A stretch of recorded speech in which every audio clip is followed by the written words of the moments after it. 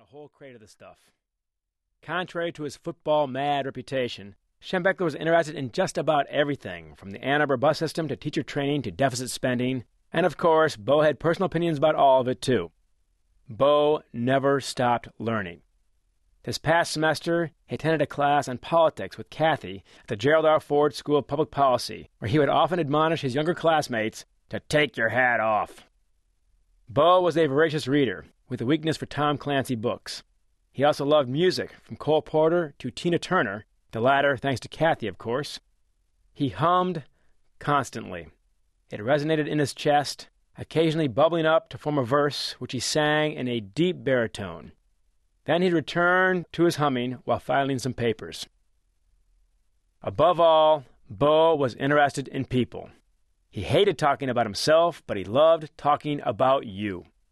When he met my father at a book signing 10 years ago, he said, "Oh, I know all about you."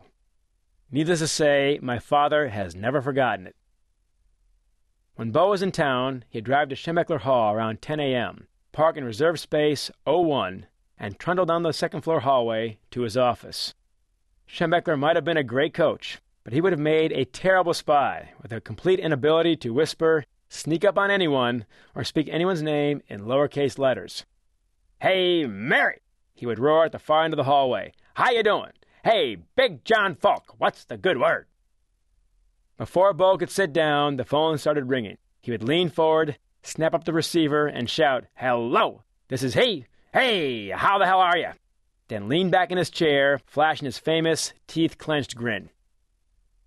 When he finished, no matter what kind of mood he was in, he would slam the handpiece down on the receiver as if he were spiking a football. Bang! Every time. Of the dozens of phones in Schembechler Hall, only Bo used the ancient, chunky model, and it was a good thing. Those fancy, sleek kinds wouldn't last any longer in Bo's hands than his old headsets.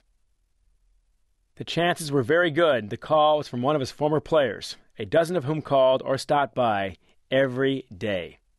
Whether they were All-Americans or walk-ons, Schembechler invariably recalled their names, their positions, their hometowns, and what they were up to the last time they had spoken. Not surprisingly, almost all of them kept in touch. If you played for Bo, you had two fathers.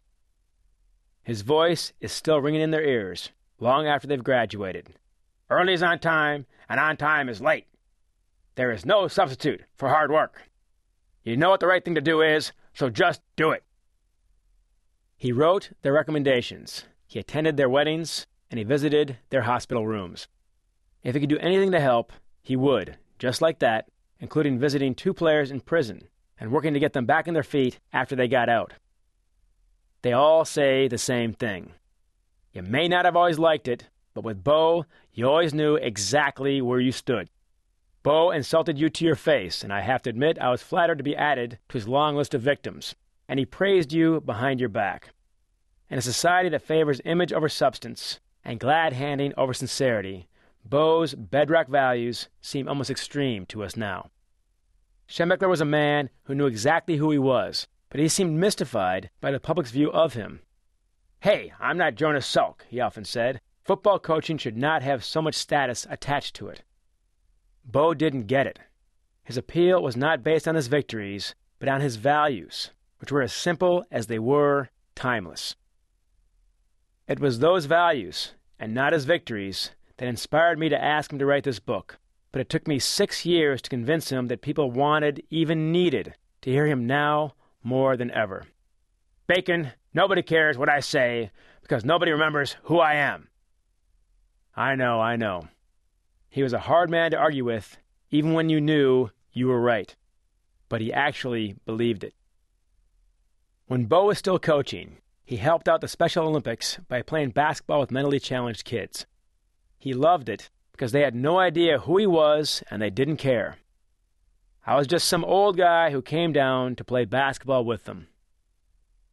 And that's pretty much how Schembechler saw himself. Just some old guy who once coached football. We knew better. John Bacon, Ann Arbor, Michigan. Chapter 1. You better start with your heart. Let's start with first things first. Passion.